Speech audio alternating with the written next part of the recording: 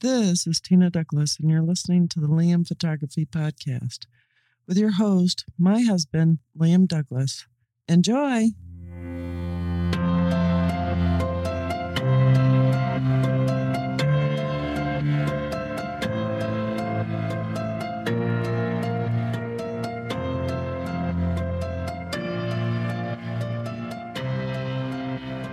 Greetings, everybody. You're listening to the Liam Photography Podcast. I'm your host, Liam Douglas, and this is episode 257. So in today's episode, I wanted to talk about just a few of the various subtypes of landscape photography. Now, first of all, landscape photography is a great genre to start with, as it allows you to hone your skills without having to work with other people, such as models or portrait clients or family or friends. And most photographers are fairly familiar with landscape photography, which is basically capturing beautiful or interesting images of natural landscapes. But they don't realize that there are subcategories of landscape photography. Today, I will be talking about a few of these various subsets of landscape photography in a little bit more detail. So the first subcategory I want to talk about is panorama photography. Now, when you're out in the world, we have all lived in the experience of wanting to stop and capture everything in an outdoor scene. And many photographers will do just that. They'll stop and snap individual shots that are small pieces of an overall gorgeous scene without realizing it. But it would be much better to capture the entire scene as a single shot. Panorama photography allows us to do just that by taking a shot and then panning the camera a bit and then snapping the next shot. The shots have to overlap at least a little bit so that you can stitch them together and they'll look right later in post-processing. So I recommend using a tripod or some other type of natural stabilizer, such as a fence post if one is handy. Now, the reason for this is you don't want any movement of the camera up and down. No vertical movement at all. All you want is horizontal movement, and generally you want to pan from left to right to get the next subsection of the overall scene. Now, oftentimes, it's so much better to tell the story of the entire scene in a single large panorama image than to break it up into little tiny pieces where the story kind of falls apart. Now, if you're using a really wide-angle lens, such as a 12 millimeter, then you can really take in everything in each shot much better than with, say, a 35 millimeter or a 50 millimeter lens. Now, I'm not saying you can't do panorama with those other focal lengths. You absolutely can. But you're going to get more in the overall scene with fewer shots by using something like a 12 millimeter. In addition, with a 12 millimeter, you can get up close to something interesting that you can put in the foreground. Whether it's a log laying along the ground or a large boulder, it's going to make for a more interesting capture having that object in the foreground. And by being able to get close to it with a really wide angle lens, you can get a lot more detail of that foreground object. Now, many photography editing programs, such as Lightroom or Capture One, have a panorama stitching function built right into them, where the software will look at all of the images, see the overlap, and then stitch them together quite perfectly. And the most you might have to do is crop the top and bottom of the frame. Now, in the show notes for today's episode, I have some examples of each of these subtypes of landscape photography, so I have a panorama in there. Now, it's not a super fantastic one. It's one I did just playing around a number of years back with my DJI Phantom 3 professional drone, but this was when I lived in Loganville, Georgia, and it was a sunset, so there was some nice color in the sky, and then you had the green of the trees below, and the houses, dotting along the landscape, and there was some beautiful clouds in the sky. I thought it made for a really nice scene. So you can check that one out in the show notes. Now, the next subcategory I want to talk about today is long exposure photography. Now, many photographers, myself included, absolutely love to shoot long exposure, whether it's daytime or nighttime. And you can make rough water look as smooth as glass. You can make clouds look really beautiful and stretched out. You can even make waterfalls look misty, sort of like cotton candy, if you will. Now, long exposure photography requires a good deal more patience, as it is a much slower process, with your exposures being many seconds or even minutes in length. You will need a good sturdy tripod and some neutral density filters as a way to cut down the light as much as possible, since you'll be using very long shutter speeds. Now, if you decide to do nighttime long exposures, then you can get great light trails. Or if you're shooting along or overlooking a busy road, the cars will end up looking like laser beams along the road instead of vehicles. It'll kind of give you that jumping into warp effect from Star Trek, if you will. Now, if you post during the daytime at a local park with walking trails, then you can even capture people. And in the final exposure, they will be streaked like the Flash from DC Comics and look like they're moving at super speed, which can be pretty cool. So you can set your camera up on a tripod and then set your time value for the shutter, generally using bulb mode, and then decide on your exposure time. Or if you want, just experiment a little bit. It doesn't matter. You can use various exposure times. Maybe start at 10 seconds and then try 20 and then 30. Or maybe even start at a minute, go to a minute and a half, whatever. It doesn't matter. But make sure if you're doing daytime that you have a powerful ND filter, such as a 10-stop one, which is what I prefer to use for daytime long exposure landscape photography. Now, in the show notes, I give you an example of two of my images, one of nighttime and one of daytime long exposure. The nighttime one, I was posted along Highway 78 in Georgia years ago, and I captured some cars and then a tractor trailer that went by during my exposure. And I ended up with white and orange and green and red streaks in the shot. And I call the image the wall of light. But if you look at it, the lights from the vehicles do make it look like a spaceship jumping to warp drive with the streaks you get in the special effects in those movies and TV shows. Now, the daytime long exposure I posted in the show notes is the midpoint of Amicalola Falls in northern Georgia. And I shot that one with a shutter speed of 30 seconds. The nighttime one was also a 30-second exposure. But on the daytime one, you can see how the water in the waterfall becomes all misty-like. It doesn't look quite like water, but it does look like water. You have to see it to really understand it.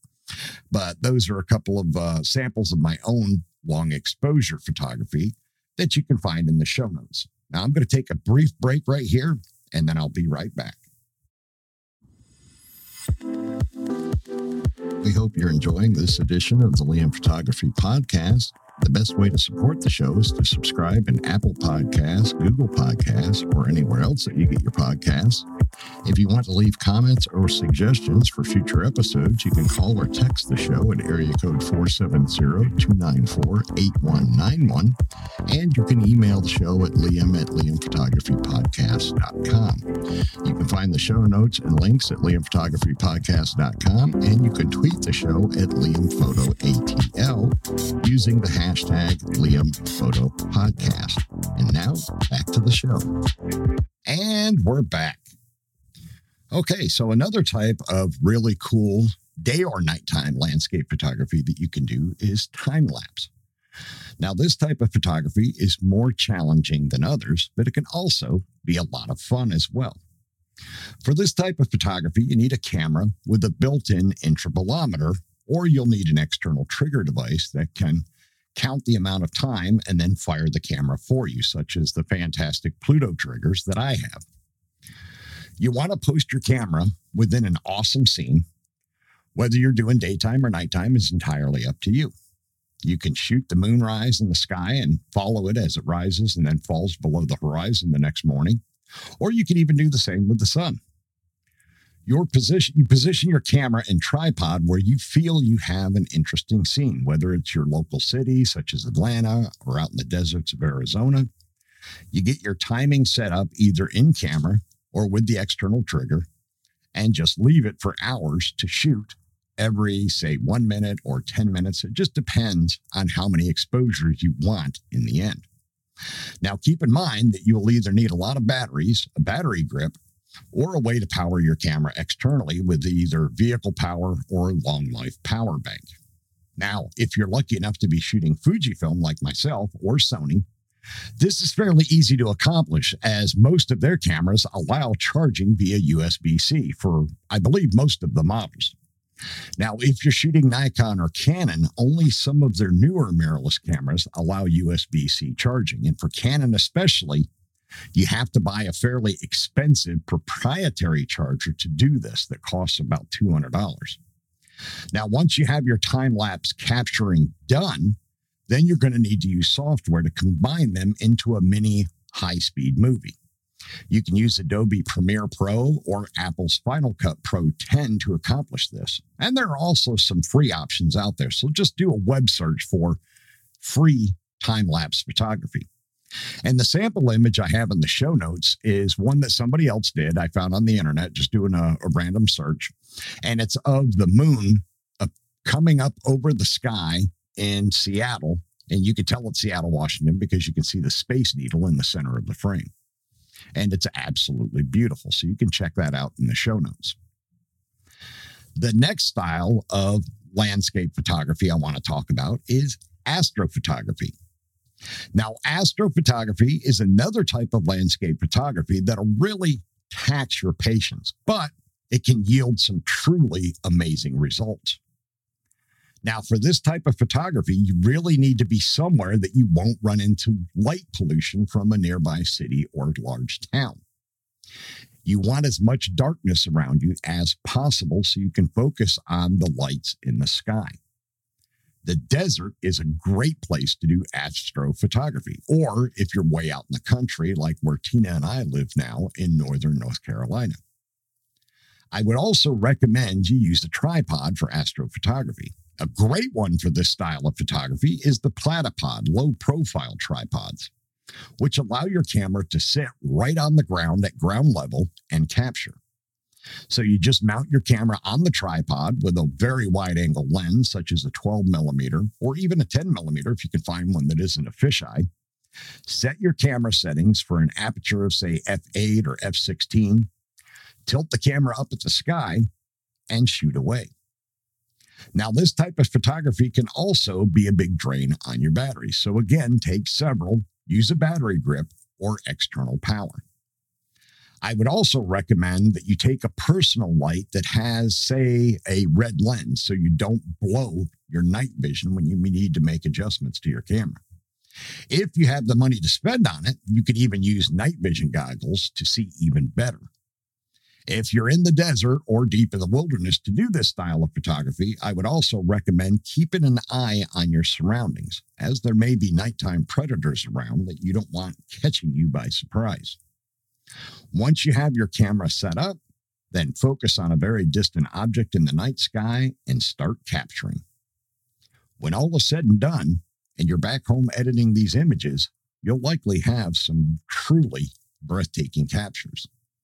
And the sample image I have in the show notes is a person standing on top of some rocks with a flashlight or a flare or something in their left hand. They got their arms extended. They got their body basically in the shape of an X. And you can see a beautiful Milky Way sky in the distance past them. And it makes for a truly amazing image. The last type of landscape photography I wanted to talk about in this episode is forest photography.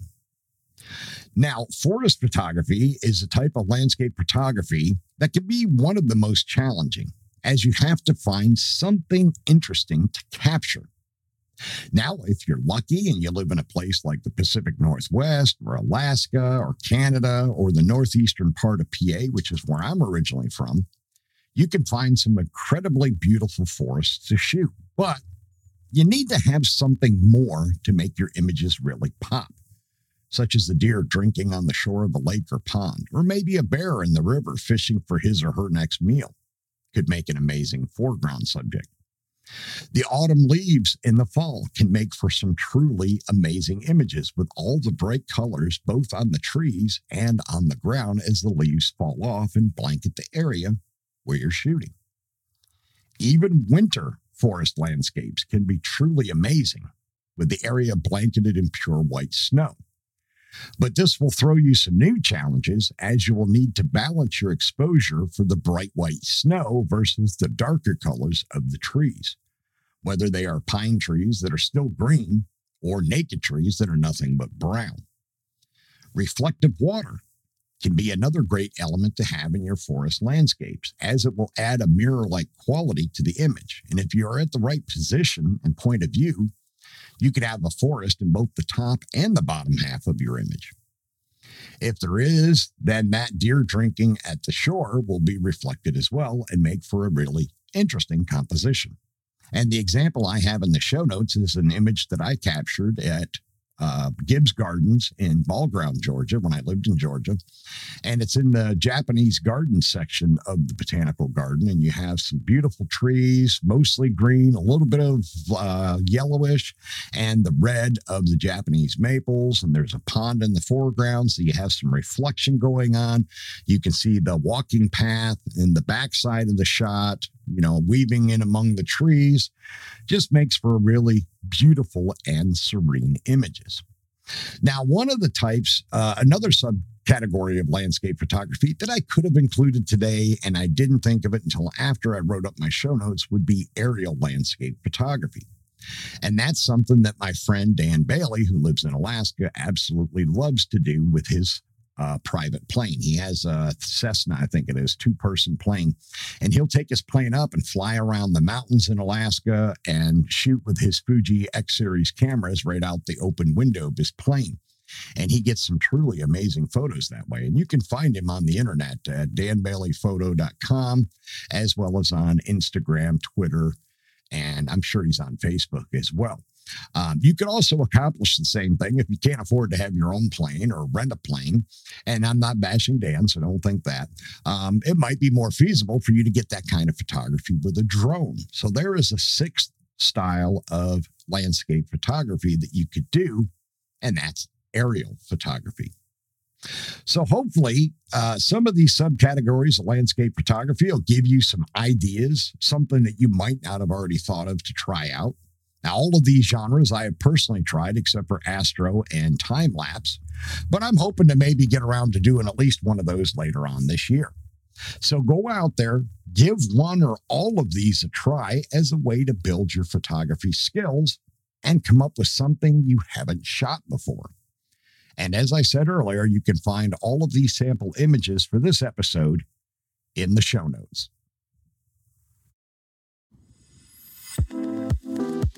Remember to check out the Liam Photography Podcast Facebook group. It is a private group, and you must answer a security question to join, which is the name of the host of the show, myself, Liam. And I've also opened it up to allow you to give the name of a previous guest on the show to show that you are a listener. Once you are in the group, you are free to post your own original work. I'm also the admin of the Fujifilm GFX 50R group, which is the largest group for the 50R on Facebook. If you own or plan to own the 50R, you can request to join that group, but you do have to answer 2 security questions to join that group. You can find my work at liamphotography.net and follow me on Instagram, Facebook, and Twitter at liamphotoatl. If you like abandoned buildings and history, you can find my projects at forgottenpiecesofgeorgia.com and forgottenpiecesofpennsylvania.com. All right, that's going to wrap episode 257 of the Liam Photography Podcast. I want to thank all of my listeners once again for subscribing, rating, and reviewing in Apple Podcasts, Google Podcasts, Spotify, and anywhere else you might be getting your podcast. Also wanted to remind you to stop by the Liam Photography YouTube channel, subscribe to the channel, watch the videos, like them, comment on them, share them out on social media. Hit the little bell icon so you can be notified as new content drops. And I did want to let my listeners know I'm going to be taking a 2-week break from the show. I do apologize in advance. Tina and I are going to be traveling to New York State for some time with family up there. And I'm also going to be shooting the next mini sub-shoot for the overall huge project I started working on in October of 2021 for a big international studio. So I'll be doing another shoot for them while we're up there. And I just figured it'd be too much hassle to drag all the podcasting gear with me. And I've got so much other stuff going on while I'm up there. It wouldn't be right to just, halfway do a decent episode for you. Now, when we do come back, which will be the weekend of July 4th, I may put out a Sunday episode that Sunday, the 3rd, because we'll be back on the 2nd. I haven't decided yet, but I'm thinking about revamping the news and rumors episodes on Sunday. Instead of reading you all of the latest news and rumors from the previous week, I'm thinking I might start searching the 4 rumor sites, find, 6 of the, what I think are the most interesting or best stories, tell you about those, and then give you my personal feedback on them. So we may be changing the Sunday episode a little bit going forward, but we'll see. I'm still thinking about it and kicking it around. All right, that is it for this episode. I will see you all again after the break. Oh, and before I forget, happy Father's Day to all the dads out there. This Sunday, June 19th, is Father's Day. So hopefully the wife and kids will take you out for a nice dinner and buy you some decent gifts, hopefully something better than a goofy light-up tie. All right, happy Father's Day, dads. We'll see you all again in July.